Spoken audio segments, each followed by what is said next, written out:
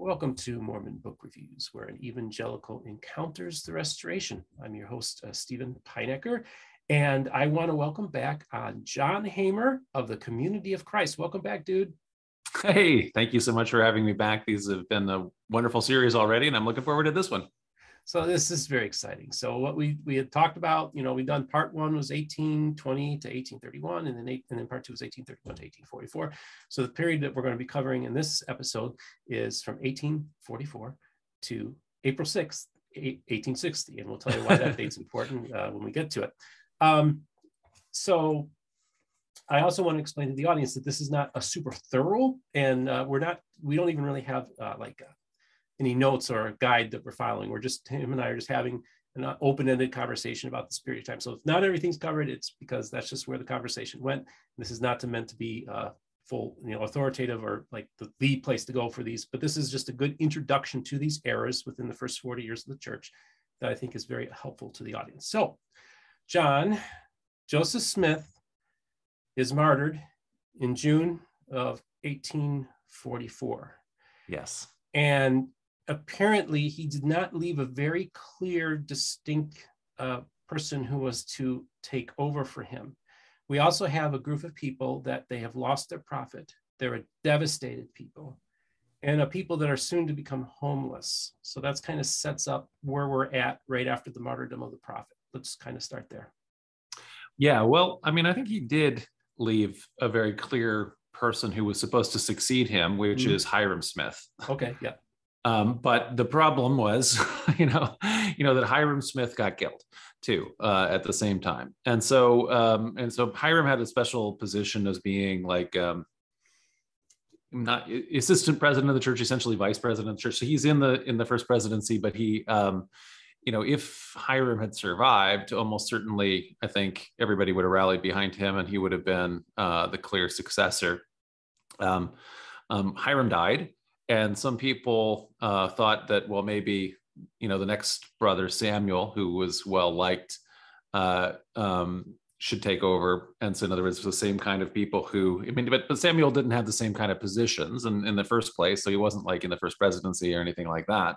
But then he also died. So of illness, as he's like running back and forth between between Carthage and back and so forth, he catches cold or something and he doesn't really recover, is generally how it's understood that happened. And so the Smith brothers are all knocked out at that point, except for William, who is back in the East, the least steady and least popular of all of the Smith brothers. He's an apostle, but not a popular one with lots of people. And he doesn't go back to Nauvoo. So he's continuing, like everybody, almost all the leaders at this point are actually working on what was for Joseph Smith the absolute most important thing that could be happening at all in the early part of 1844, which was running for president.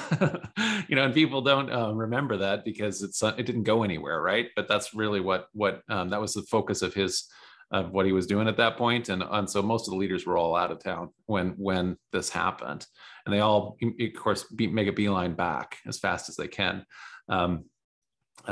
Sidney Rigdon, who's the last surviving member of the first presidency, has been campaigning as the vice presidential candidate. And so he has been establishing residency in Pennsylvania because of a quirk in the US Constitution where they want to have the vice president and the president be from two different states. And so anyway, he hightails it back to Nauvoo. After Hyrum, he's probably the next clearest successor, because essentially he's still part of the first presidency. The first presidency, in theory, I guess, is who would be leading the church, and so and he's been the natural successor probably since he came on board. He's been kind of one of the leading figures in the church. Nevertheless, as we kind of talked about in the last lecture. Not lecture, but the last chat that we talked about, I say lecture. The last chat we talked about, he got a little bit of scapegoated in the Missouri Mormon War. So at the end of that, I don't think he did anything that was outside of what Joseph Smith wanted to do, but that doesn't stop you from getting scapegoated when things go bad. And then likewise, he has been part of the group of inner leaders who have rejected the idea of practicing polygamy. And Joseph Smith, for example, propositions his daughter, who refuses him, and Joseph Smith, and that kind of causes an interior rift, but it's a private rift. It's not like people overplay how big this rift is. He's the vice presidential candidate. You know what I mean? He's still in the first presidency. He's at this point, what's left with Hiram gone, he's the natural successor and potentially the legal successor. So at this point, depends on how you look at this. So how does successor work? So on the one hand, the church is a corporation, and it's a corporation that is legally incorporated in the state of Illinois, and Joseph Smith is acting as the trustee, and then it says, and it to be continued by his successors in the first presidency. And so from a legal corporate standpoint, the successor here is probably Sidney Rigdon. Is probably the best kind of claim. That isn't necessarily, though, the position from the church, from a kind of a church standpoint, right? So we have on the one hand civil law, it's a civil corporation and so forth, and then we have secular law, and then on the other hand we would have canon law. And so we have to kind of look to what the church's like canonical canon law is, and the canon law of the church is the scriptures, and specifically the Book of Doctrine and Covenants. And the Book of Doctrine and Covenants does not have rules for succession, so it's completely without it. So a lot of times people might think, if they grew up in the LDS Church, that there's some kind of a constitutional provision that when the president of the church dies, the first presidency is immediately dissolved and the senior most member of the Council of 12 succeeds. Nothing like that exists in there. There is no, there isn't any nothing written like that, and nor is there any sense that that council would have had anything like that kind of power. So the council at the time of the 12 is constituted as a traveling high council in the same way that there is a presiding high council that is in Nauvoo at the headquarters. And the traveling high council only has control over and jurisdiction over the missionary field. So in other words, anywhere where there is an established stake of the church, the presiding high council, which is at Nauvoo, has jurisdiction. And then the first presidency has jurisdiction over the two. And so, in fact, they're just separate councils, and there's no reason to imagine that either one of the leaders of the high councils, William Marks or Brigham Young, would succeed at all. There's nothing indication. The one operative verse in the Doctrine and Covenants that some people looked to is if it appoints Joseph Smith as the leader and says, and if he falls, he shall have no power save it be to appoint another in his stead. And so that verse has operated to be understood that anybody who Joseph Smith had appointed to be leader in his stead had a claim. And that would include David Whitmer, who had the unfortunate liability of being not part of the church at that time. And the other one being, of course, Joseph Smith III, who had the problem of being only 11 years old at the time. So. Yes, so interesting. Yeah, I just real quick, you were talking about William Smith, and it just dawned on me. I think I read a biography about him probably about 15, 20 years ago. Do you know the name of that book? Because I just dawned on me. I read a book about him. Do you remember one that's popular or well known? Yeah, well, so there's, I don't know if it's whole 15 years old. I mean, there's a fairly new biography. It may only be 8 years old, or I mean, I can't imagine how old. Anyway, I don't know how old it. I can't remember.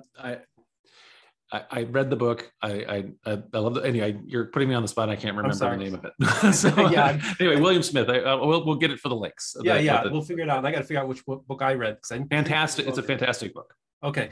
Yeah. So really interesting is just, so that's why I love to read the individual biographies of these various people. And like, for instance, I actually haven't read the biography about Sidney Rigdon, the Portrait of Religious Excess. I definitely. Oh man, that's an old one, but it is a really good one. Yeah, that's one I want to check out. So that's another one we could let our audience know about. And so what we have here is obviously we have a situation with, let's just talk about the status of the church at this point. So now we don't have a clear successor. We have these potential people that would want to lay claim to the mantle of the presidency or perhaps of the prophet. What is the reaction to the prophet's martyrdom in the few months after this all happens, like over this period of time? Like, what does the first 90 days to 6 months look like in Nauvoo, and how the church is functioning at this point? Okay, before I go on, I'll remember it's William B. Smith in the shadow of a prophet, Kyle Walker. Kyle Walker, great scholar, and just an amazing book that he had. So that's the William B. Smith book. Thank you. So anyway, awesome. In terms of like, what's going on? So things were really tense, right? So right before the martyrdom, everything was very tense. The governor has called out militias in order to try to keep the peace, but there's also the possibility that the different militias will go rogue, and so because they're perhaps more partisan, so either more anti-Mormon or, in fact, in the Mormon case, more pro-Mormon than they are pro-Illinois in either case. And so the governor is not sure that he can, control any of them. And obviously he wasn't able to control the kind of the militia unit that went rogue and martyred Joseph Smith. But when that happened, then he's like, oh, you guys screwed up. This is what we thought, what would happen in Missouri the last time this happened. And so now he imagined that the Mormons and their militia were going to rampage and just march immediately to Carthage and burn Carthage down, the way that they had done with Gallatin in Missouri and so forth. But that does not happen. So there is a kind of cool heads prevail. I think the Latter-day Saints were not imagining that Joseph Smith was going to get killed, and so they're shocked. In a lot of cases, there have been some prophecies that Joseph Smith was going to live a long time, and so people didn't think that this was going to happen, and they weren't ready for it, and they aren't exactly sure what to do. And so I think that as opposed to what Governor Ford thought, that they've stirred up a hornet's nest. In fact, by killing the queen bee or whatever, it's left the hive with not exactly sure what to do. And so that and cooler heads, it kind of it's still tense, but nobody immediately is going to full out war or something like that. And so that at this point, then the kind of the question of the succession, is rearing. And so I guess that's kind of the core issue that's facing everybody. So this would have been a collective, devastating thing to the church body. Yes. Maybe talk about just how they reacted and like just the despair they must have felt, and then maybe talk about how I guess at this point they're left without a leader. Yeah, they're shocked. It's kind of like a PTSD thing almost going on, and now what does a church service in July of 1844 look like? Yeah. Well, so on the one hand, there's like intense amounts of mourning, so as they're laying out Joseph Smith and Hiram in this funeral, the number of people who come to pay their respects, the line is just immense. Nevertheless, the other issue though is that they're still worried about anti-Mormon vigilantes sneaking into town, maybe stealing the bodies and things like that. And so Emma and a few loyalists, she has them there's a sham place where they pretend they put the bodies and she hides them and so on to try to protect them. There's just unending unease, and so on the one hand there's going to be grief, and on the other hand there's going to be some desire for vengeance too. So maybe some of the church service, this notion of us versus them is going to rear up again. So this idea that whereas the world is now separated between the saints and the Gentiles, the borders are really the boundary maintenance between the groups really go up. There's this when the songs like the Praise to the Man are penned, which talks about their blood staining Illinois and wanting to avenge and avenge the blood of the prophets, right? So. Okay, yeah, very interesting. Yeah, and W.W. Phelps wrote "Praise to the Man," right? Or was it Eliza? I'm presuming so because he writes everything like that. Okay. But for some reason I'm thinking anyway, I was thinking that John Taylor wrote something or other, but anyway, maybe it's W.W. Phelps again. He's usually a good guest for every hymn. So, okay. So now we have a situation where a lot of key people are not in Nauvoo when all this happens, right? So we're talking about Brigham Young and others that are not even in the country. That's right. Okay. So they're in the country. They're campaigning for. Oh, that's right. They're all campaigning. I was thinking when they did the British mission. He's off in the Northeast somewhere, right. and they got there pretty. And they rushed right back. Right. Some of the people are there. So William Marks is there. He's the president of the stake and also the presiding high council, and very close friend of Emma. And he also, as he later he later recalled or later, testified that, he was also talking to Joseph at the end, and that Joseph had said he was wanting to reverse course and get rid of polygamy because it was going to be the end of the church and so on. And so he's certainly part of the anti-polygamy faction and one of the kind of leaders of that within the church. And so Emma very much wants William Marks to succeed and be in charge of the church. But William Marks's position is, well, really legally here, as kind of I said, with Hiram's death, Sidney Rigdon is technically in charge. Nobody else has a claim here that's really worth anything. So certainly not William Marks or Brigham Young, who have pretty much the same claim. They don't actually have a claim. And that's William Marks's position. The practical position, but Emma's position, it probably would have been a lot better for the church all around if they'd done that. William Marks would have been a compromise. So if you were going to make peace with the people of Illinois, the people of Illinois were in the wrong. So by killing the prophet, obviously when the Gentiles anyway, when non-Mormons, attack Mormons in a lot and do bad things, then people get sympathy for the Mormons again. When the Mormons overreach, then the people get sympathy, or they're opposed to them. And so having suffered this loss, it might have been a time you could make a compromise, but that compromise was going to have to be stop doing illegal behavior. So in other words, we have to root out polygamy. We're not going to do that anymore. And we have to, for example, stop this unconstitutional interpretation of the habeas corpus law, this property stealing and lawless behavior. And so if those two things, if they'd compromised on that, and they could have done that if they had put a leader like William Marks in place, they might have just been able to stay in Nauvoo.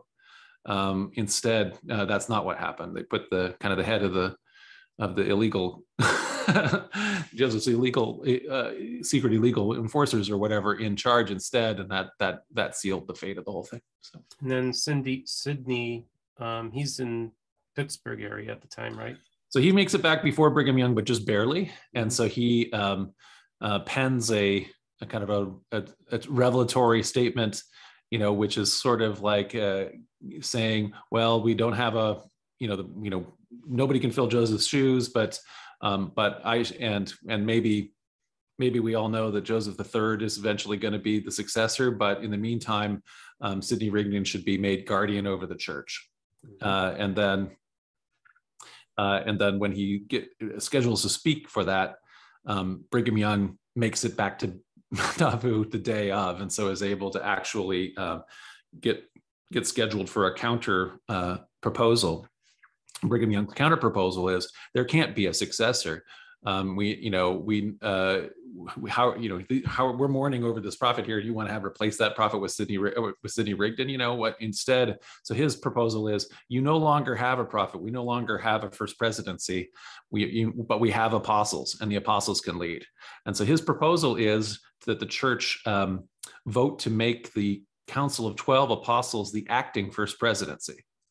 And so that's what ends up happening. So his speech is a lot better than Sidney Rigdon's speech. And in fact, there's time for a rebuttal. The guy who Sidney's tired. The guy who he appoints to make his rebuttal actually sides with Brigham Young. So he miffs it. So within a couple of weeks, within a day, after the 12 are made the first presidency, Brigham Young now starts acting as acting church president, even because he's president of the 12. And within not too long, Sidney Rigdon's is threatened and has to flee the state. He moves back to Pittsburgh. So before we, because I want to maybe talk a little bit about Sidney and of course the church that would rise out of the ashes, Pennsylvania. But let's talk about another individual who makes a claim based in Wisconsin that says that Michigan, they actually had, no, it was Wisconsin. Where are you, Wisconsin? He's in Wisconsin. At this point, he's in Wisconsin. He's in Wisconsin. Yeah. And we have this gentleman, Strang, this guy named Strang. And he says that he's got a letter of appointment signed in Joseph's name that appoints him as the successor. Let's talk a little bit about him. Well, I mentioned before about how the church's constitution, the canon law, doesn't have a mechanism for succession except for that phrase which says, if he falls, he shall have no power save it be to appoint another in his stead. And so James Strang makes a claim that he has a letter of appointment and that fulfills that canon law idea.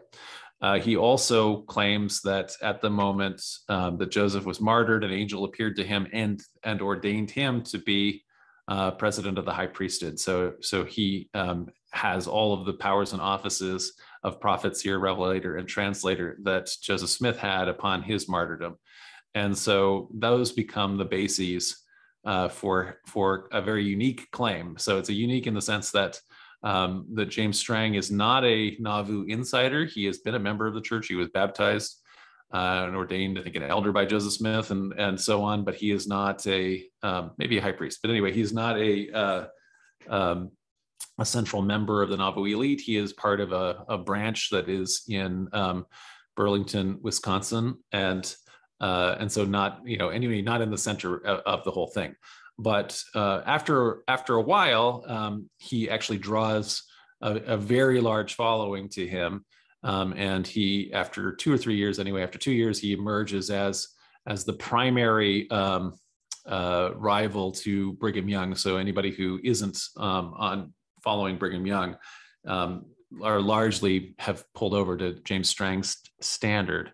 And one of the reasons is that he really, of all of the potential successors that emerge anyway in the first few years, he's the one who most resembles Joseph Smith in the sense that he is actually a prophet. Brigham Young specifically at this time is not claiming to be a prophet. I mean, his pitch to the people in Nauvoo is, you don't have a prophet anymore, but you have apostles to lead you. It's years later that he reorganizes his faction of the church and creates a new first presidency. But he is not, until that time period, in the interim, there is no prophet, and there is and there is no real first presidency. The Council of 12 is acting as a first presidency, and so Strang exploits that in a couple of ways by saying, on the one hand, legally, Joseph Smith, the corporation, says, my successors in the first presidency. There's no first presidency in Brigham Young's faction, whereas Strang's church has a first presidency. So therefore, legally, that they're the church, and they were making that argument. They were trying to legally take control of the property of the church in Illinois and also in Ohio, to take control of both temples, the Nauvoo Temple and the Kirtland Temple, for example. And then he also, made that same kind of claim in terms of on people's hearts and minds, in terms of, there's a hymn in the Nauvoo hymnal, the church without a prophet is not a church for me, and the Strangite Mormon missionaries would sing that, as they're proselyting, as the people the Brighamites are making their way across Iowa and so forth. He also announces that there are new plates, there are new witnesses to the new plates. There's a new prophet who can translate those. There's new revelation. So in other words, all of the things that you signed up for the first 14 years of the Restoration, those are still happening in Strang's part of the movement, and they're not happening in the other factions. Now, this is what's so interesting too, is that there are a number of very prominent names within Mormonism that at some point, whether it's for a short time or that actually he has quite a following amongst pretty prominent people that even make their way up to Wisconsin. Maybe talk about some of the people that followed him for a while. Yeah, well, so at different times, different people who listen to Strang's claims, they get his Strang. One of the ways that you connect with all of the members in all the branches that are spread all across the Midwest and Northeast of the U.S. is through newspapers. And so while Brigham Young and the 12 are in Nauvoo, they are in charge of the old headquarters apparatus. And so they are in charge of the Times and Seasons, and they're sending that kind of thing out. Strang gets his own newspaper going, the Voree Herald, the Gospel Herald, and the initial volley is really impressive to a lot of people. So he's got the letter of appointment. He's got the new plates, the new translation. He's got the all of the different angelic appointment and everything like that. And so when everybody's reading those, when they get that first newspaper, they're like, okay, I'm really buying into this. And so, for example, even David Whitmer. So I mentioned David Whitmer as a potential claimant because he's one of the few people who has been said. Joseph Smith put his hands on his head and said, if I fall, you'll be my successor.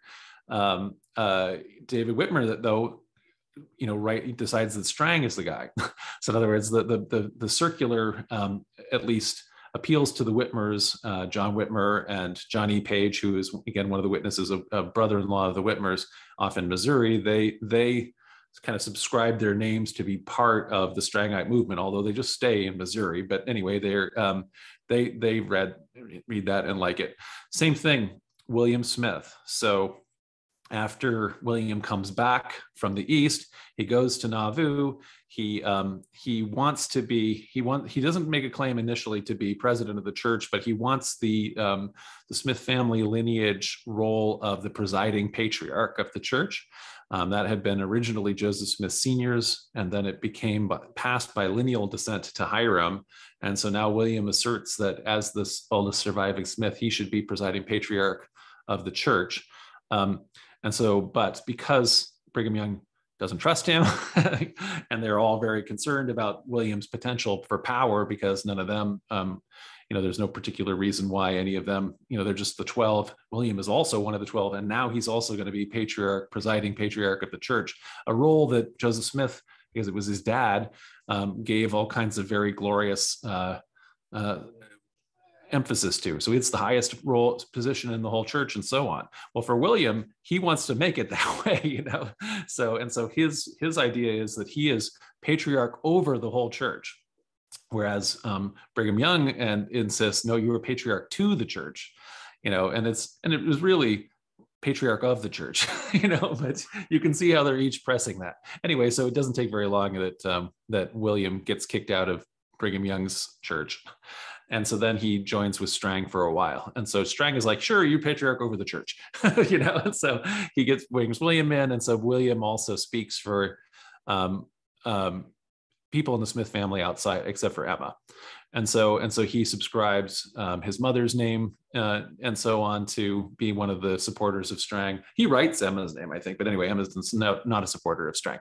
But the other Smith family women would have helped William Smith. The Whitmers, like I say, William Marks, who we mentioned. So after a while, William Marks. This is later. So the Strangite movement goes on for a while. So at a certain point, William Marks is part of Strang's movement, and to think is an apostle, or either an apostle or in the first presidency for Strang. John C. Bennett, of all people, makes his way back to Strang from having been kicked out of Joseph Smith's first presidency, gone on this 2-year-long anti-Joseph Smith polygamy expose lecture tour where he made all this money and all that kind of thing, kind of retired from that for a while. Now he wants to get back in. He writes to Strang and gets his position back in the first presidency of Strang's movement for a while.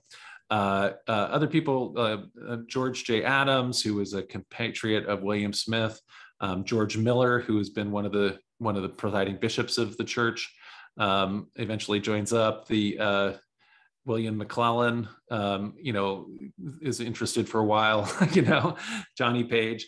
anyway, there's a bunch of these bunch of leaders, but they don't all stay with Strang mostly for too long. So an exception is George J. Adams, and George Miller, but most of the people anyway are eventually break with him. So the Whitmers, John Whitmer, who's the historian of the church, who wrote his name, who was keeping the record of the church that, by revelation from the very beginning of the church, he duly wrote into like that book, and that came to pass there arose a new prophet over the church, and James Strang and so on. He crosses that out, and so they changed their mind, and they later organized their own Whitmerite church and so on.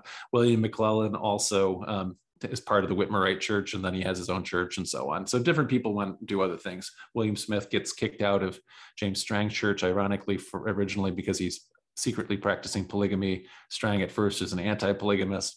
And so then William Smith goes off and has his own church. So it's a lot of different interesting leaders, but they don't all stay with Strang.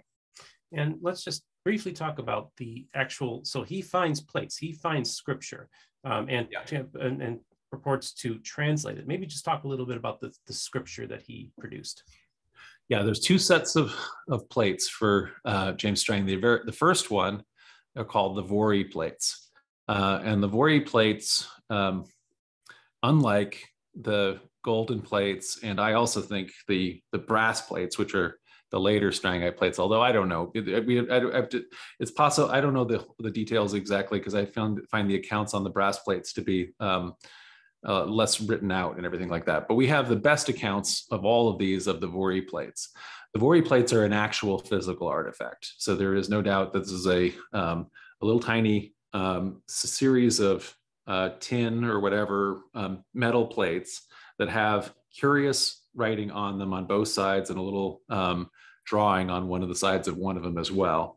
And they and when James, they're actually found buried by a bunch of witnesses who Strang tells them where to dig and so on, and they dig them up. And then they're seen by hundreds more people, people who, we know that these exist as an artifact, right? So this is not something like people are hefting it in a box and maybe somebody saw it or maybe they didn't or whatever. This is an artifact, and they actually continued to exist after Strang's death for a while, but they've been lost.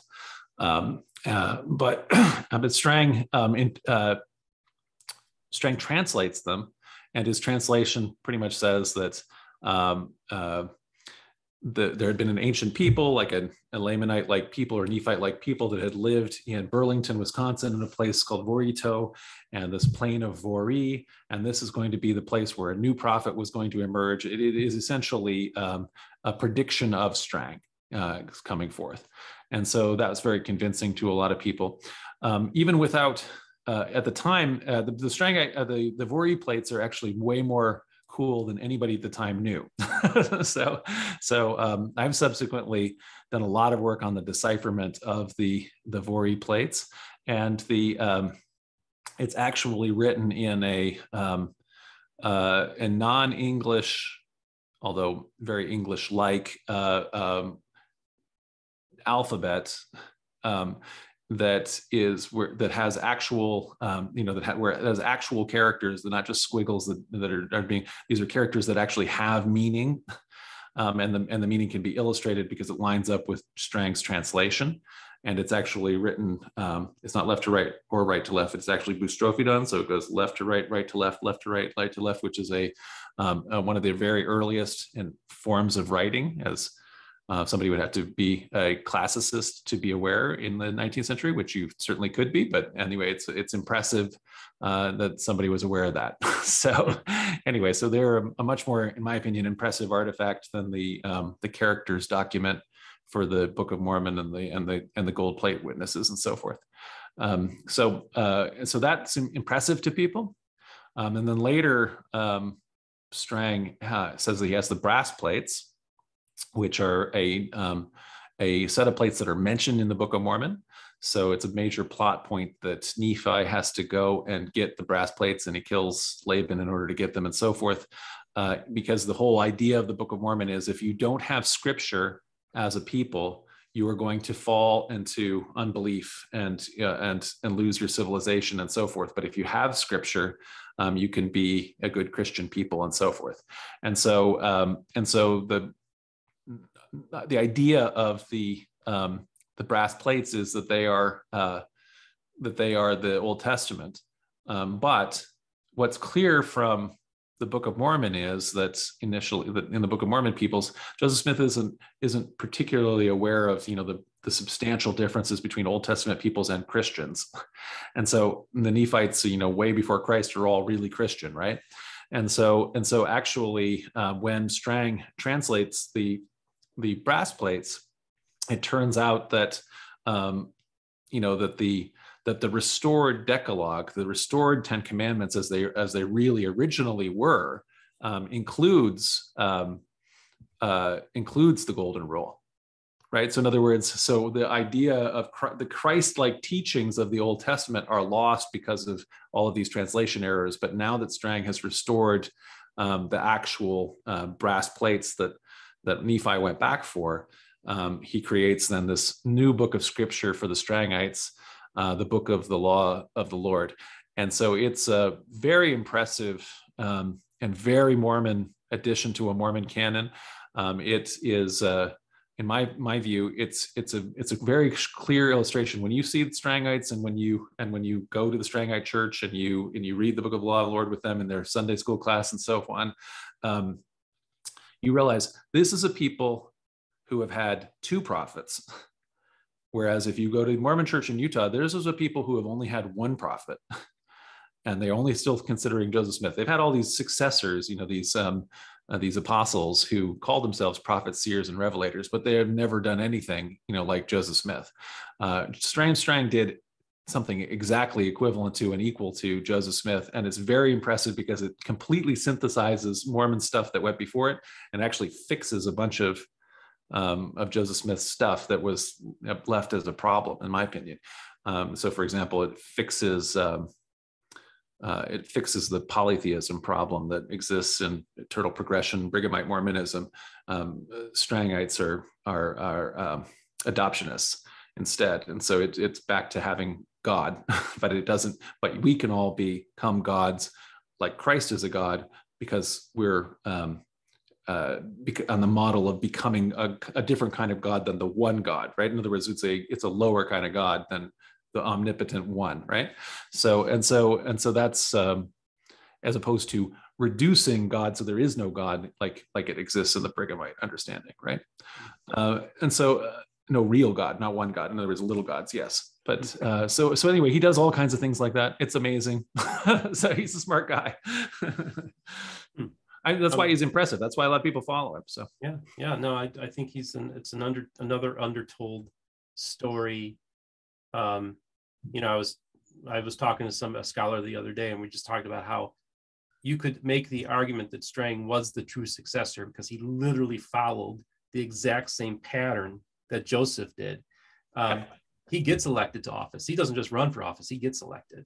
That's right. Yeah. He gets crowned king. He creates a kind of like a mini empire. He's a city builder, if you will, or community builder. And he ends up getting martyred. So there's so many parallels that if one wanted to say who was the true successor to Joseph, you could say that just he followed the exact same pattern. And trust me, he didn't plan on getting martyred, but no. So it's just fascinating to see the parallels between Joseph and James Strang. Yeah. Very interesting. He was like you say, they were able to create, they're sometimes called Nauvoo Kingdom on the Mississippi, right? So there's and Joseph Smith did organize a secret kingdom and was secretly crowned king of the kingdom of God on earth and so forth.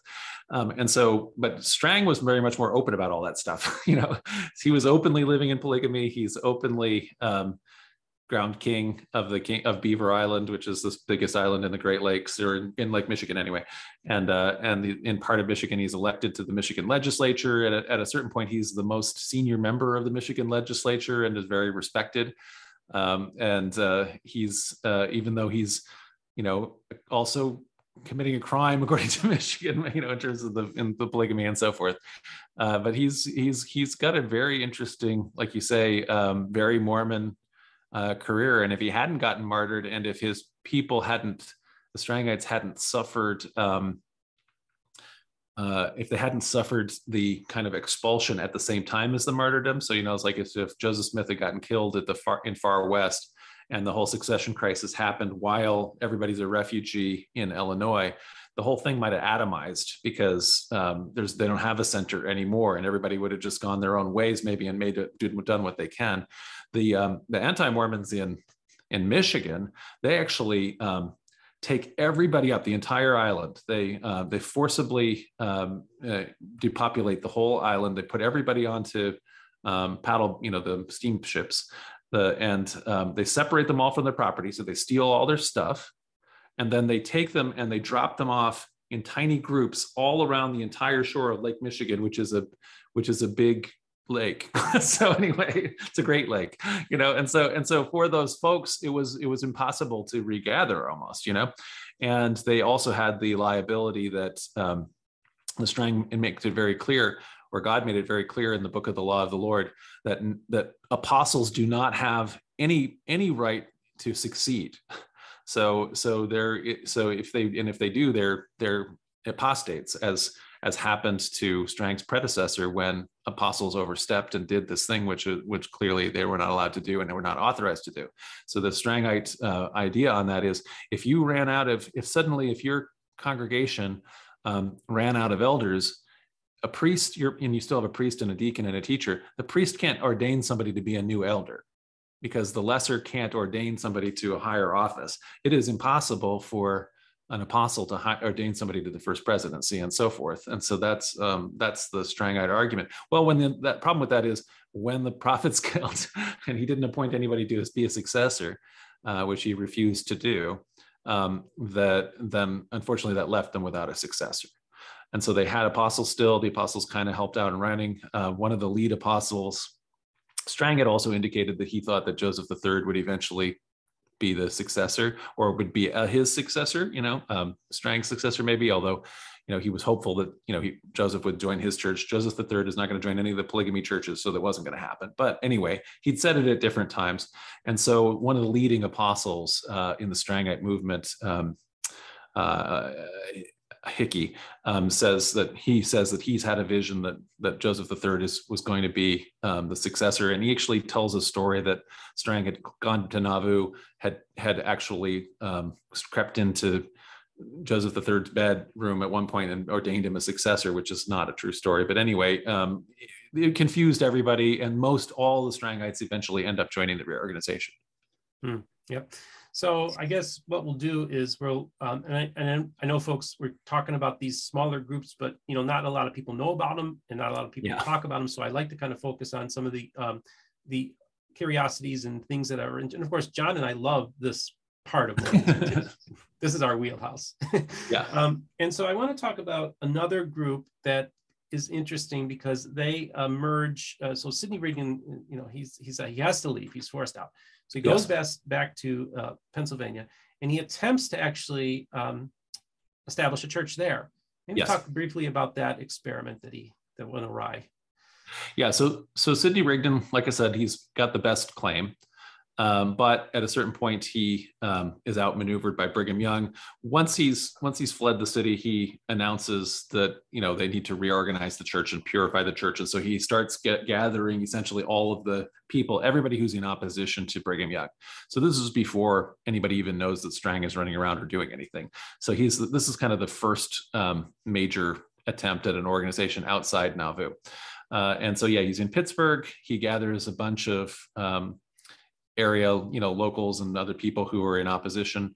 One of those, for example, includes person in my family, so my great grandparents. Their eldest son, Benjamin Winchester, is the stake president in Philadelphia. It's probably the largest congregation in the East, and so he becomes one of Rigdon's apostles. Lots of other people like that. The William Law is I think even in communication maybe with his Reformed Mormon church, but certainly some of the other George Hinkle's church. Hinkle had been kicked out because he'd been scapegoated in the Missouri Mormon War, and so got kind of surprised when he got kicked out because he had no idea. Joseph Smith told him to surrender. and then later when he did, Joseph Smith later told everybody that he was a traitor and he'd done that, and Joseph Smith hadn't wanted him to do that. And so it was very surprising to Hinkle that he had gotten scapegoated and kicked out of the church for doing what he'd been told to do. So anyway, so he had his own church, and he was maybe one of the people that was kind of wanting to link up with Sidney Rigdon. But one of the things that happens when you're trying to decide, okay, well, where did we go wrong? So we believe in this restoration, but at some point it clearly went off the rails. And so this group believes that things went off the rails, and they're also opponents of polygamy. So clearly when Joseph Smith started practicing polygamy, that was wrong. And so they peel back that onion, and they start taking off the different things. And so at a certain point, Sidney Rigdon, whose original kind of feelings about all of this was that he was a primitivist, a Christian primitivist, right? And so at a certain point, he's like, well, really, we should never, have changed the name of the church. So initially his paper, they had gone back to the old name of the paper. Instead of the Times and Seasons, it's going to be the Messenger and Advocate. And so it's called the Messenger and Advocate of the Church of the Latter-day Saints or something like that. But then he decided, well, changing the name is wrong. And so it becomes the Messenger and Advocate of the Church of Christ. So they go back to that. And they start peeling those kind of things back. And Sidney Rigdon ultimately decides he wants to go back and do that thing that was his goal right when Joseph Smith found him, which was, if you remember, that communal farm thing where everybody gets together, they all share their property in common. They're going to live like the apostles in the book of Acts, where there is no poor among them because everyone has everything in common. They try to go do that. It is yet again a fiasco. Within a couple years, Sidney Rigdon goes from having a pretty promising movement that has his own paper and everything like that to it totally atomizing, and he's left essentially alone. So he pisses off every follower he has, and they're all gone, more or less. Yep. And he ends up moving in with his son, and his son said, one stipulation is if you live here, you can't talk religion. That's right. So I want to just briefly talk about this book. Folks, Yeah. I interviewed the author of this book, Daniel Stone, last summer. And I told him, I said, okay, it was 9:00 at night and we both had our Red Bulls. And I said, I want you, if you talk for 15 straight minutes, fine. Because I said, I want you to tell us everything about William Bickerton, the history of the early days of that church. This is a fantastic book. The church he became prophet in 1860, or they organized in 1860, but Daniel makes a pretty compelling case. They were functionally a church in the 1850s. Yes. And because what happened was, just to give a summary, for a while, this group was aligned with Brigham Young until the time came that they announced the practice of polygamy. Right. And then this group separated themselves. So if you want to continue the history of the Church of Jesus Christ, my favorite church in the whole world, period, not just in the Restoration, as far as I'm concerned. Yeah. They're awesome people. And so we'll get back to, now, basically we have a situation where the saints now at this point, they have Brigham Young as de facto, he's in charge. And you have this idea now that they can't stay in Nauvoo, and that they need to, they come to the conclusion they're going to have to leave. Yeah. Let's just talk about this period of leaving Nauvoo, leaving the beautiful place. Yeah.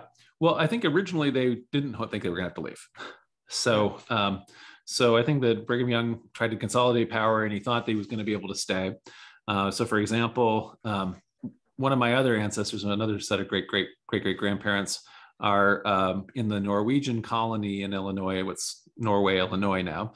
And this is the first Norwegians that came directly across from Norway on their own boat to the US. And nearly all of them had converted in Illinois to Mormonism. And so because the missionary that converted them was a strong Brighamite, at a certain point, Brigham Young and some of the 12 came to Norway, and they actually laid out a plat for like a new town for the Norwegian saints, and they included a temple lot for it. Interesting. So they I think that there's indications initially that they think they're going to be able to stay, but there are two major threats that make Brigham Young have to leave. So the first one is the one that everybody's very aware of, which is the Illinoisans are not content because, like I say, the Saints here have not done any compromising. They did not. If anything, Brigham Young now is accelerating the number of people he's authorizing to do polygamy. He's taking some of which is more secret practices and throwing it open to more and more and more people. They have not. They also have kind of not given up their essentially autonomy in terms of their interpretation of the Nauvoo Charter. So as a result of that, because of their pernicious abuse of the Nauvoo Charter, the state legislature revokes the charter. So now they don't have a charter. That doesn't change anything because now Brigham Young decides he's going to rule entirely as a mob. So they're now going to simply have mafia rule as opposed to legal rule. So nothing changes. There's now no legal pretext for it. And so now they're more or less in a state of open rebellion against the legal authority of Illinois. So that's at that point, they can't stay, So at some point they're going to have to leave. And so they essentially make the compromise that they'll leave by a certain date, and then they're allowed to stay until that time while still being outlaws essentially together in the state. But the other threat is Strang's threat. And so that is actually way more deadly than a lot of people credit now. So for example, in that town of Norway, what ends up happening is Strang comes to Norway, Illinois, and he has a debate on the succession. And so they get that Brighamite missionary to stand up. He's the guy, you all converted to the gospel because of me, the 12 of the right, Brigham Young's the man, and so on. And Strang then makes all his claims. He has the debate with the guy. The guy loses so bad, he converts to Strang and the entire colony goes over. And the only exception to that was my great-great-great-great-grandfather, who was in Nauvoo at the time because he was getting his temple endowments. He comes back, and everyone's like, "Oh no, we're all Strangites now." And my grandfather's like, "What are you talking about?" Well, there was a whole show. Didn't you see it? And he's like, "No, can you say it again?" It's like in the Simpsons when Marge is off getting the bulldozer and they're going to kill the bordello, and they had a big song, and she comes back and she still wants to do it. They're all done. Anyway. Simpsons reference, but anyway, it's a kind of thing like that. There's that. So then there was the threat that Strang is posing is also very real, And so with those two threats, Brigham Young decides to leave, and so he leaves early, and although he is routinely gets a lot of credit for being a great colonizer or organizer and things like that, I think that what he's great at is being scary and yelling at people and getting them to do stuff, but they go way too early. And so the spring rains make it all mud. They're strung out across Iowa way longer than it should have taken, and so forth. It's a mess. They don't get anywhere near how far they imagine they would go in that amount of time. There's horrible suffering. That kind of a mass migration had almost never been done in that kind of a way.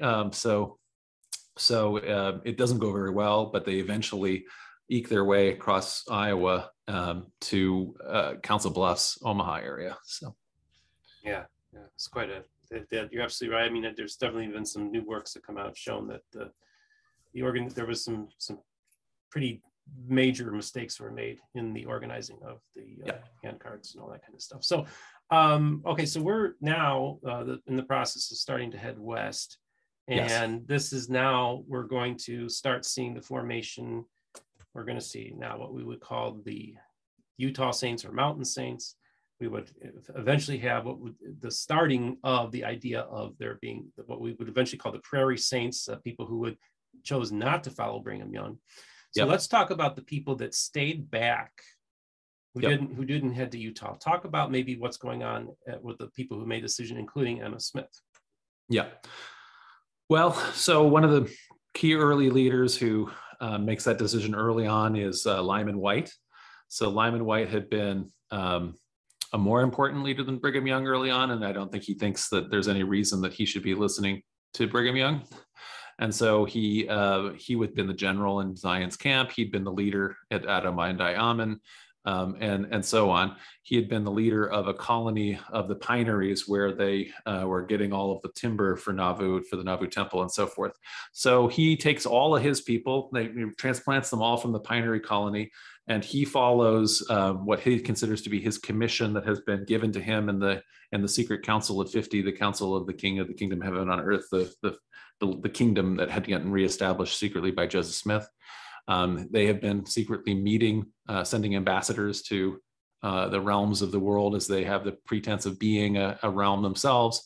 The only people who actually accept them as such is the so-called Republic of Texas, which is itself not a real thing, but is pretending to be a real thing. And so they make that they make the bargains with the Texas government, and the plan maybe had been, one of Joseph Smith's plans, maybe had been to relocate everybody, and the Texas government was potentially going to offer them the land that exists in the between Mexico and the Rio Grande and the next river up, which was what Mexico was recognizing. So in other words, Mormons could have their own republic that would be a buffer state between Texas and Mexico. It'd be great for the Mexicans, I'm sorry, for the Texans, and they were prepared to maybe give them that land that they didn't actually own, and so Lyman Wight takes his people down there, and they establish some of the very first settlements around Austin, an area, and so on, in the Pedernales range, and they're quite successful. So they're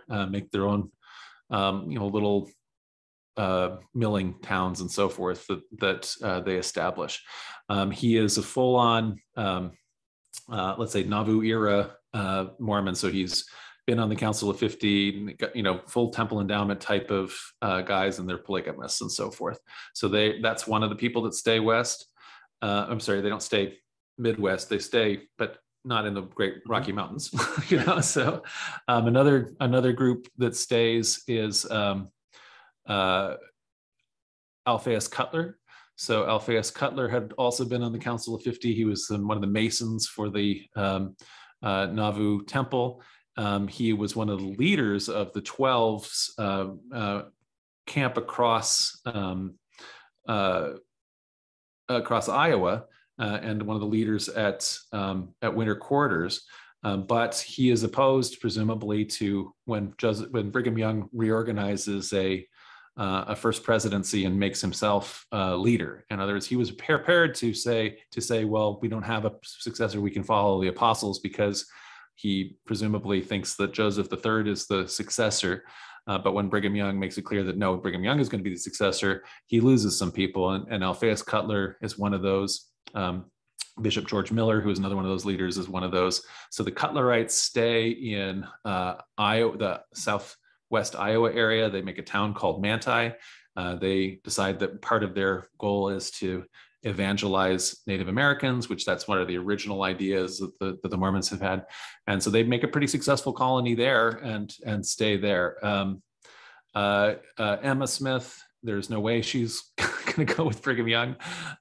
She initially, Nauvoo is very dangerous, and so she initially tries to be able to rent her property and have the property, the mansion house and so on, be kept, and while she's able to live in a more safe place with her family. That doesn't work out because the person who's leasing it just starts stealing all her furniture, and so she's only able to make it back in time to she's got to hold on to it herself. So she ends up staying in Nauvoo. There are several other groups. So, for example, there have always continued to be a concentration of saints in Kirtland. And so William McClellan, who I mentioned, goes and decides that David Whitmer should be the successor because of that ordination that he'd had to be the successor. He more or less creates his own Whitmerite church in David Whitmer's name, but while he's based in Kirtland and being in charge of kind of a Kirtland church. And the Whitmerites are kind of like, no, I don't think so. We're not sure we want McClellan doing that. There's other leaders. Strang temporarily has control of Kirtland. So there's a bunch of the most successful, certainly, of all of the groups that have stayed in the Midwest for a whole long time are Strangites. And so a lot of these groups are affiliated with Strang. So it might even be that, again, that ongoing church that continues to exist in Pittsburgh like you say, at some points they're affiliated with Brigham Young. At some points, maybe they were affiliated with Strang. It depends. There are all these local groups, and they're their own group, and they're a branch. And then if a missionary comes through and you buy the newspaper from Brigham Young's group, then you're Brighamites, you know what I mean, and so forth. And it's only when the groups, like when Brigham and James Strang come out and say, well, no, we really are being polygamous, then groups like Bickerton's group say, well, we're not part of your organization. We have to make our own organization. And that also happens, for example, for the Hedrickites. So they've got their own 5 branches in the middle of Illinois. They are kind of nominally affiliated with the Strangite Church probably for a while, although they don't necessarily admit it now. But at a certain point, when Strang is openly a polygamist, they're not in favor of that. And then they're part of the branches that are all of these branches in Illinois and Wisconsin and so on that are considering, well, maybe we do need to wait for Joseph III to come forth and be the successor. And several of them have revelations that that's going to happen. And they start meeting together and they form what is called a new organization of the church. So they start organizing a new organization that has general conferences again, and some of the officers, apostles, and so on again. And ultimately, the Hedrickites, for example, decide, no, we're not going to affiliate with you. And instead, they reorganize their own, and they decide that they have a revelation to take them back. We got to go back to the temple lot, which they do. And they've been there ever since, and so on. So there's a bunch of the different churches. There's so many of them, and there's really, really interesting, every one of them. Yeah, very fascinating. And I always recommend get to Independence, Missouri, go and check out all the different groups that we just talked about. And some ones, for the ones that are still extant, would be representative, with the exception of the Church of Jesus Christ. They don't have a presence in Independence. Right. So let's talk a little bit now about some of the things that happen in the Utah branch, which is, once they get moved out there, they then feel like they can now tell people openly that they practice polygamy. And so that's like okay, that's what, and we already see what that does to the ones that left, and maybe they break off at that point.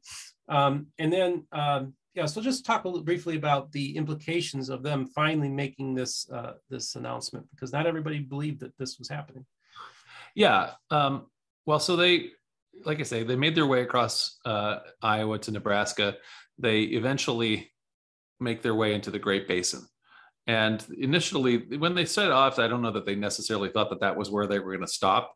There was, obviously at a certain point, they're potentially going to go to California, which a lot of people wanted to do. And at a certain point, they got their eye on Vancouver Island. And if they had ever got to make it there, that would be its own crown colony, to this day, you know what I mean? Because if Vancouver Island had been an entirely Mormon settlement, once you got an island, you can kind of have your own kingdom.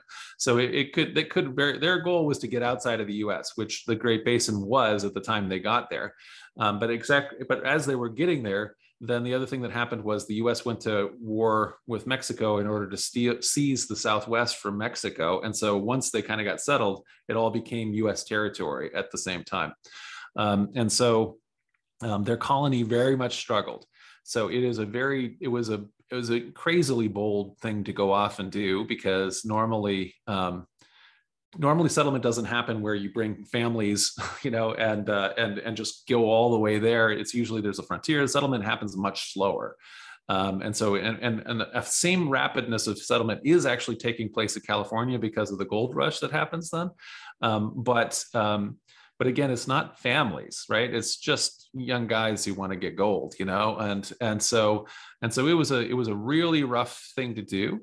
There's the whole cricket monument and the seagull monument and everything like that. Essentially, when you completely change an entire ecosystem really fast, and you take this thing that had not been mass cultivated by settler techniques and crops, it affects everything. Suddenly there's all these crickets, and so on. And so, and then also, fortunately, it resulted in seagulls, but but there was a real possibility after several years of crop failure that this thing wasn't going to work. And this is, again, one of the reasons why Strang was looking so good, so at this point, the Strangite colony is actually doing great. But it does end up working out, and it especially works out because of the gold rush. So because so many people start crossing, the fact that they become a way station, they're able to more or less be saved by being reintegrated into this American economy that they were trying to get away from.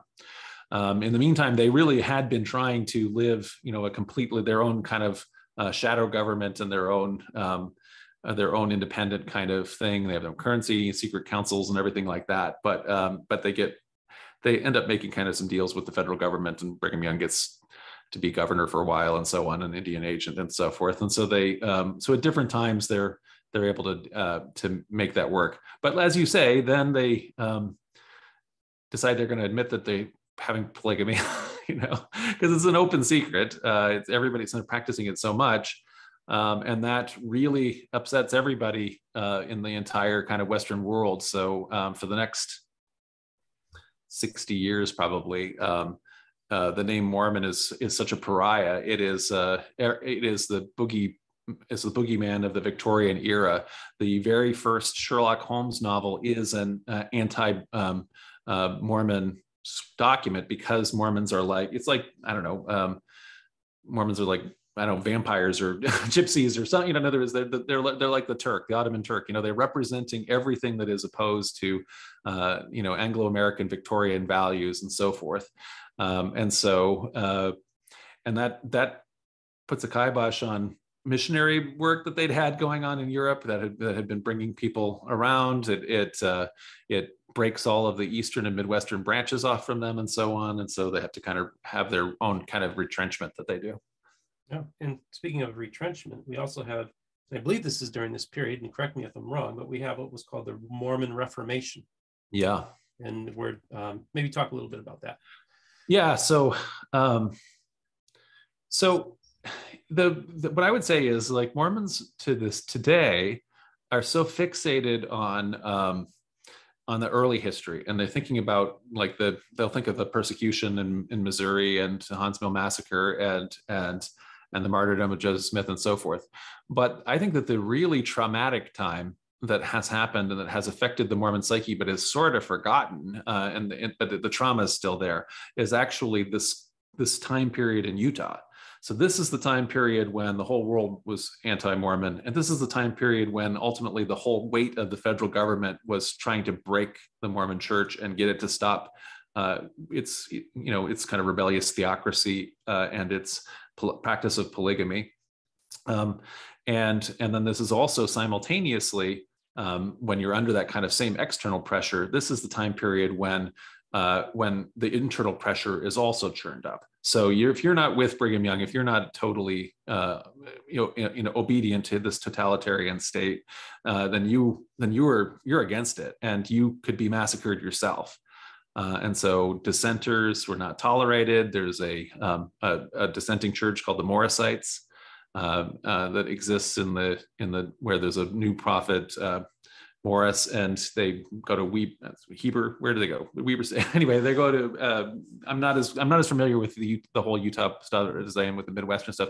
Anyway, they get massacred by the Mormon militia, and they have to eventually. Some fragments of them survive and get away, and so on. Every old RLDS family has an ancestral story or memory of how they had to creep away at night from Utah and make their way back across the plains to Omaha, and they had to do it by hiding their tracks and leaving at night because Brigham Young's destroying angels were going to kill them and so forth. Now, we don't have that documented. That's the memory that everybody has. So everybody's own family folk story is like that. And when Mark Shearer, who's the most recent church historian, he was talking to me about that story, and saying how, well, they're not really documented, and we don't really have, we can't necessarily say that was actually happening. His wife said, that happened to my family, in other words, so it is very widespread. So anyway, but that it is emblematic of Reformation era Utah, which it would have been a very traumatic place. I think, and also incredibly poor initially, so they're really scraping by in a very hard to settle place. I mean, considering if you imagine these Midwestern farmers leaving Iowa, where they'd just been, in order to go live in, the desert of Utah, in order to farm there. It was some rough times, but ultimately, once they're settled, that's been the genius of why it seems like, when from the LDS perspective, from the Utah perspective, they're the only thing in town. They're the only show, because once you actually have a place like that, then all of the people, whether they leave the church or not, they're culturally part of it, and they all reconvert at a certain point. So at a certain point, it's mostly a giant colony of ethnically Jack Mormon people who are not necessarily loyalists to the church, but at a certain point in the middle of the 20th century, then they are all become the church, and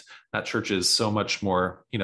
All of the descendants of people who were Strangites are all the descendants of people who were RLDS even in 1940. They're not RLDS now. It's just a tiny fraction. And so for everybody else, that only a fraction has been maintained. But for the Mormon Church, it's just simply grown, right? And so as a result of that, it looks like in retrospect that there was always way more of them than everybody else, but it would have been much more balanced for the first long while. So.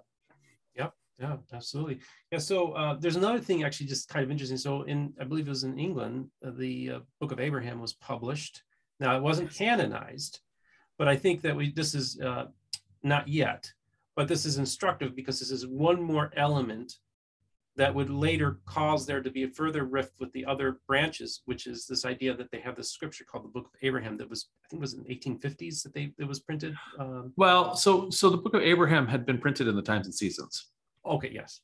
Well, so what happens is that they make it they include it as with a bunch of other great price things, and they make a pamphlet, and they call that pamphlet the Pearl of Great Price. That is taken from a parable of Jesus that's found in Matthew, and so that by giving that a great name, and they took together a thing, made a popular pamphlet where they took components of what we call the inspired version of the Bible, the Joseph Smith translation. So the Joseph Smith Moses, Joseph Smith Matthew, and then they took a part of Joseph Smith history book, and they took the Book of Abraham, and then they took the Articles of Faith, or what we call the Epitomes of Faith. They mash that together, and they make a pamphlet that's very popular. And then later, that pamphlet gets, in the 1870s or sometime, gets canonized as a new part of the scripture in the LDS Church. But for many people, that we have the Book of Abraham because it's in the Times and Seasons. And so for the Strangites, for example, although that would not be part of their scripture, because the scripture that they have are, the Bible, the Book of Mormon, the Doctrine and Covenants, and the Book of the Law of the Lord. But the Strangites actually revere or account as law anything that was published by the church in the lifetime of the prophets. And so that includes, essentially the Evening and the Morning Star, the Elder's Journal, the Messenger and Advocate, the Times and Seasons, the Glory Herald, the Gospel Herald, the Zion's Revelry, the Northern Islander, and so on. So in other words, those church publications of both the early church and the Strangite church up until when Strang died, all of that is their source of law. And so because they don't have a new prophet, they don't have new revelation for doing things. So instead, though, they can tell every single thing that is about how they should run the church. It's written in they can find something for it in one of these papers. So they have the Book of Abraham in a sense, because it's in the Times and Seasons. And so they can read, I don't know if the whole thing is, but anyway, I think maybe the whole thing is. Anyway, parts of it are in the Times and Seasons for sure. And so it was known as well in the reorganization. But Joseph Smith III didn't really like it. So some of the people some of the old saints were like, well, this is an important book. And they're having we have minutes of maybe a joint council meeting, which is what we call like the first presidency and the 12 and the presiding bishopric. And people are kind of saying, well, we should publish this again, because it's an important book. And Joseph III is like, well, we got other things to do. Let's table that this meeting. And then the next year the guy says, wait, we should do this. He says, well, let's table that this meeting. And then the next year the guy's dead, right? So anyway, so Joseph III, as being the youngest, of the early saints, he's born in Kirtland. When all of the old saints, that are like that and cantankerous, he's able to wait them out, and so he doesn't have to put in the things that he doesn't like. Yeah, very interesting. Yeah, no, thank you. I'm really learning a lot on today's episode. I'm just, this is really fantastic. I just love having these conversations with you. So let's see here. And now I think what we need to start talking about is the formation of what we would call the RLDS. So basically, you had alluded to earlier, you had mentioned that there were people who were coming to the conclusion that Joseph Smith III was probably the rightful heir. And so people started organizing under the principle that perhaps he would be their future prophet, in hopes that he would accept the mantle. So maybe talk a little bit about the formation of these groups, and then how they start coalescing, and then ultimately how they do finally get their prophet. Yeah, well, I would say that there's probably, I think there's pretty general agreement that it had happened enough times that Joseph Smith had prophesied that his son would be a prophet in the future. It didn't necessarily mean his immediate successor, but one day he'd be prophet, right? And so that had happened in several special blessings, including the very last thing that Joseph Smith did before riding off to Carthage. He gave another blessing to his son.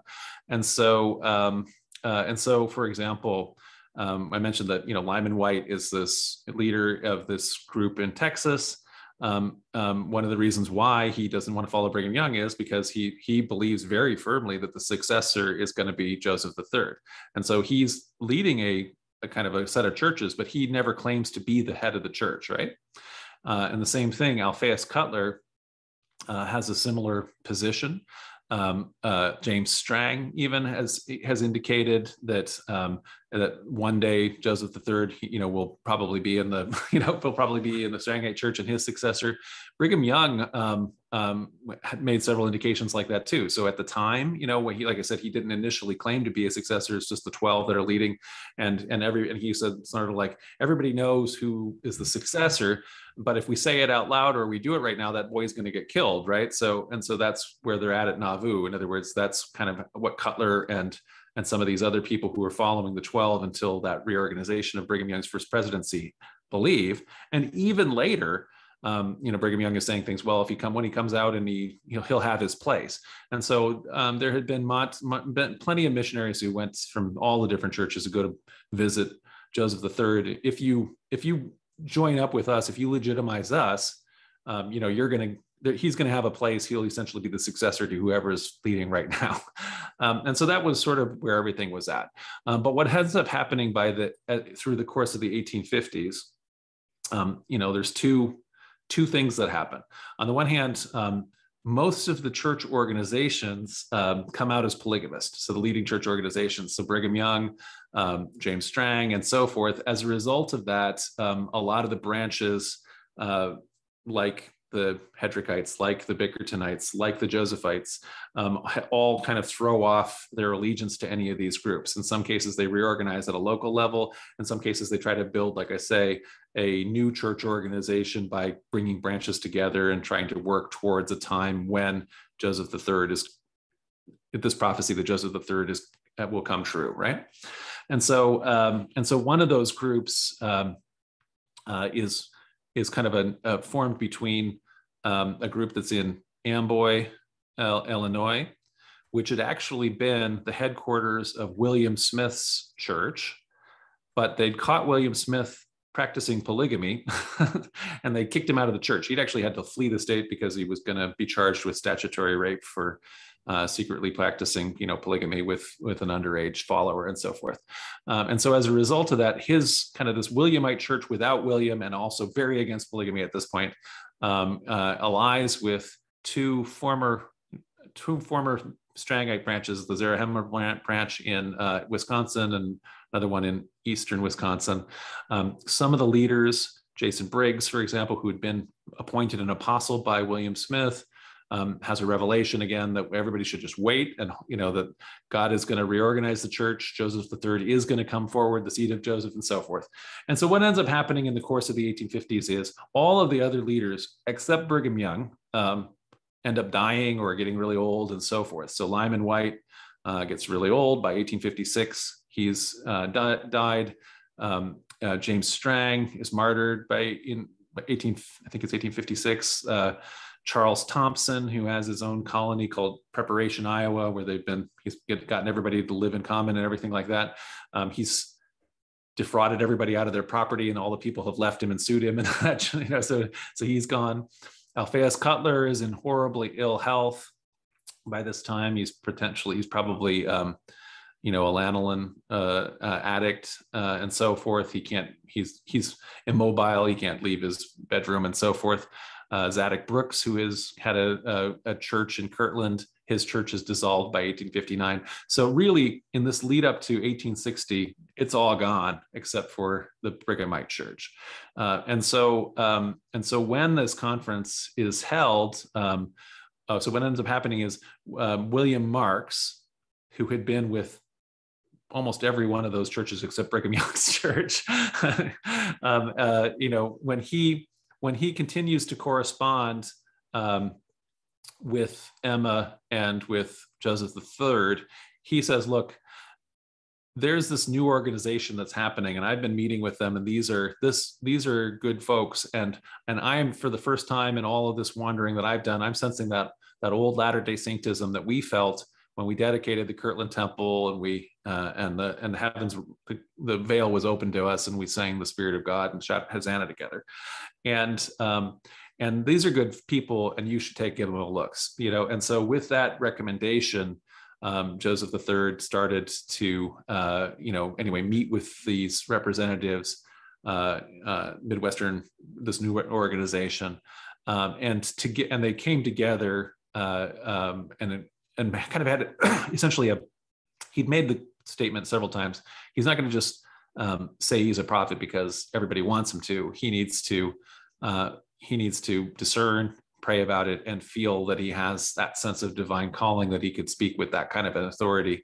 And by April 6th, then 1860, he announced that he has had that spiritual experience. And so he makes they get together and have a new conference, and that's where we'll start off. I guess we're supposed to just get to that point, right? So today, April 6th, 1860. Yeah. So Emma and he go then to Amboy. They have that conference. He says, "I come here by a power not my own." He says, "There's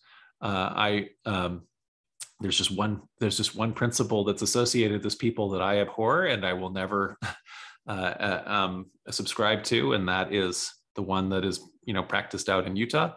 And so he has as a manifesto that this church that he is going to regather together in the Midwest is of the anti-polygamy faction of the Latter-day Saint Church. And thus is the birth of the RLDS. Now, this is the thing. In Christopher Smith, I just remembered Christopher Smith, he told me there was this series of books that was written about the history of your church. I think there was 3 volumes. Yes. Okay.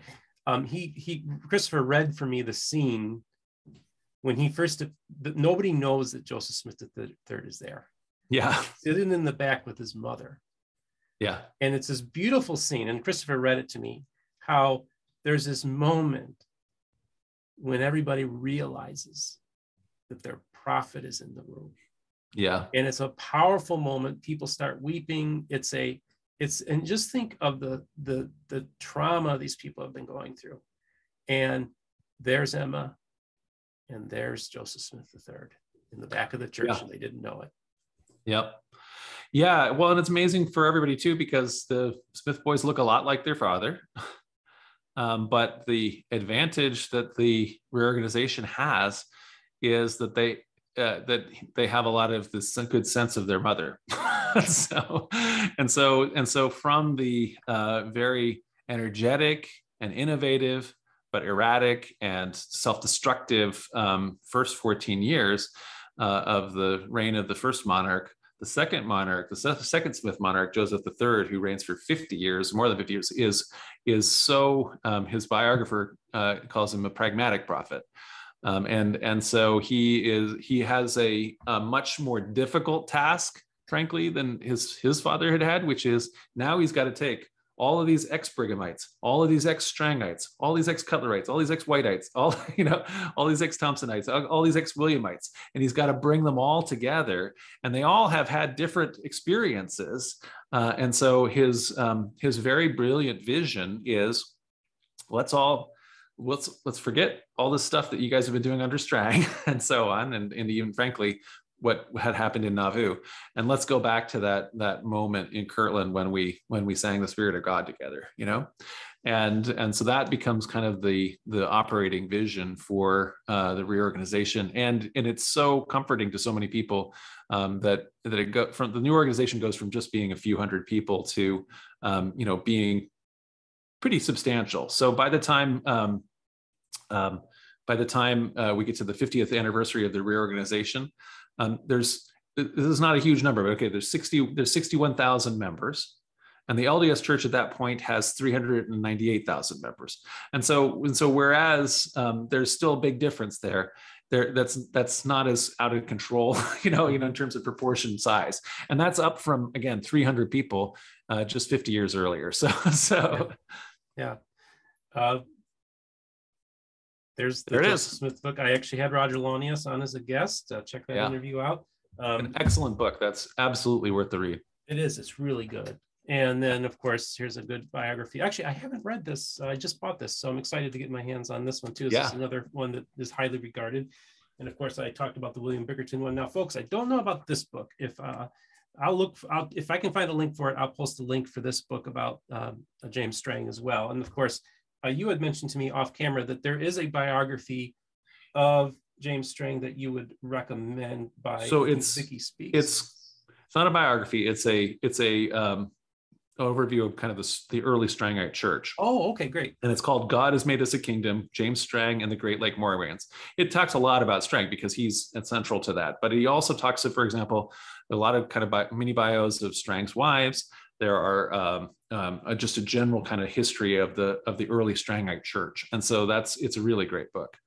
The problem with Strang biographies is that so Strang has two lives, and actually the bigger life is actually as a curio of Michigan history. And so he's not as well known in Mormon history. Most Mormons are actually not particularly aware of Strangites. They're more aware of it now, but than they would have been 50 years ago or something like that. But it was not even known or mentioned almost. And so almost all of the historiography was done by Michigan historians. And so, and I'm not remembering the name of this guy, but there was a guy who in the 20s or 30s pretty much did the one good work on James Strang and the Mormons. He's got a pretty good biography, but it's very dated. It's like a century old now, so it's not like up to date. And then subsequently, what happens is more or less Michigan journalists more or less take that same biography, they heat it over and republish it, and that just happens continuously. There's so much archival material for the Strangites. You could do amazing work. But that just has to be, that's still a really top-notch biography still needs to come out. More or less, you just get a journalist rewriting a salacious stuff, and it's and it sells books, and that's, but it's not what we need. So yeah, I agree. I just want to thank you so much for taking us on this journey. This has been great. I know my audience has been giving me good feedback on it. Now, what I'm going to do is, probably sometime later this spring or in the summer, I'm going to have you back on, and we're going to talk about the history of the RLDS Community of Christ. I'm very much looking forward to it because I'm going to learn a lot, because my knowledge is basically Joseph Smith III and maybe the last 20, 30 years, some of the developments have happened in the church. So there's this huge blind spot that I have. So I'm very much looking forward to filling that in. And you actually helped fill in a lot of stuff for me today. I really learned a lot in this one, and this was really great. John, thanks again for coming onto the program. I am so happy to do it. This is always great, Steve. I mean, our conversations are so much fun, and they're so open. And I love your channel and all of the conversations you're doing. I'm so happy you've crossed some great thresholds lately. And I started watching your Mormon Stories interview. It's amazing. Thank you. I think John DeLynn oversells me a little bit. Like he's like up there with the greats. And I'm like, whoa, come on, dude. But it was fun taping Mormon Stories. Of course, that's one of the places I found you was Gospel Tangents and Mormon Stories, and you've been a great contributor to the conversation of the restoration. People are really starting to know the full picture, and I hope that these segments that we've been doing is going to help add to that, adding to the picture, adding to filling out the history, that there's so many blind spots that there are out there, and let's fill them in. And so people have, like I tell people, it is your birthright as a restorationist, as a Latter-day Saint, to know the full history of your movement. So, John, do you have any final words you'd like to share? That's it. Awesome. So well, I just want to remind my audience to like and subscribe. Don't forget to hit the notification button to be informed when a new episode comes out. We are now on the podcast, so Apple, Spotify, Google, and we're going to be expanding to other places as well. If you need to reach me, mormonbookreviews@gmail.com. Again, I want to thank my audience. You're awesome. I have reached many thresholds. We're monetized now. So now watch those ads because I get paid for them now. So y'all have yourself a great day.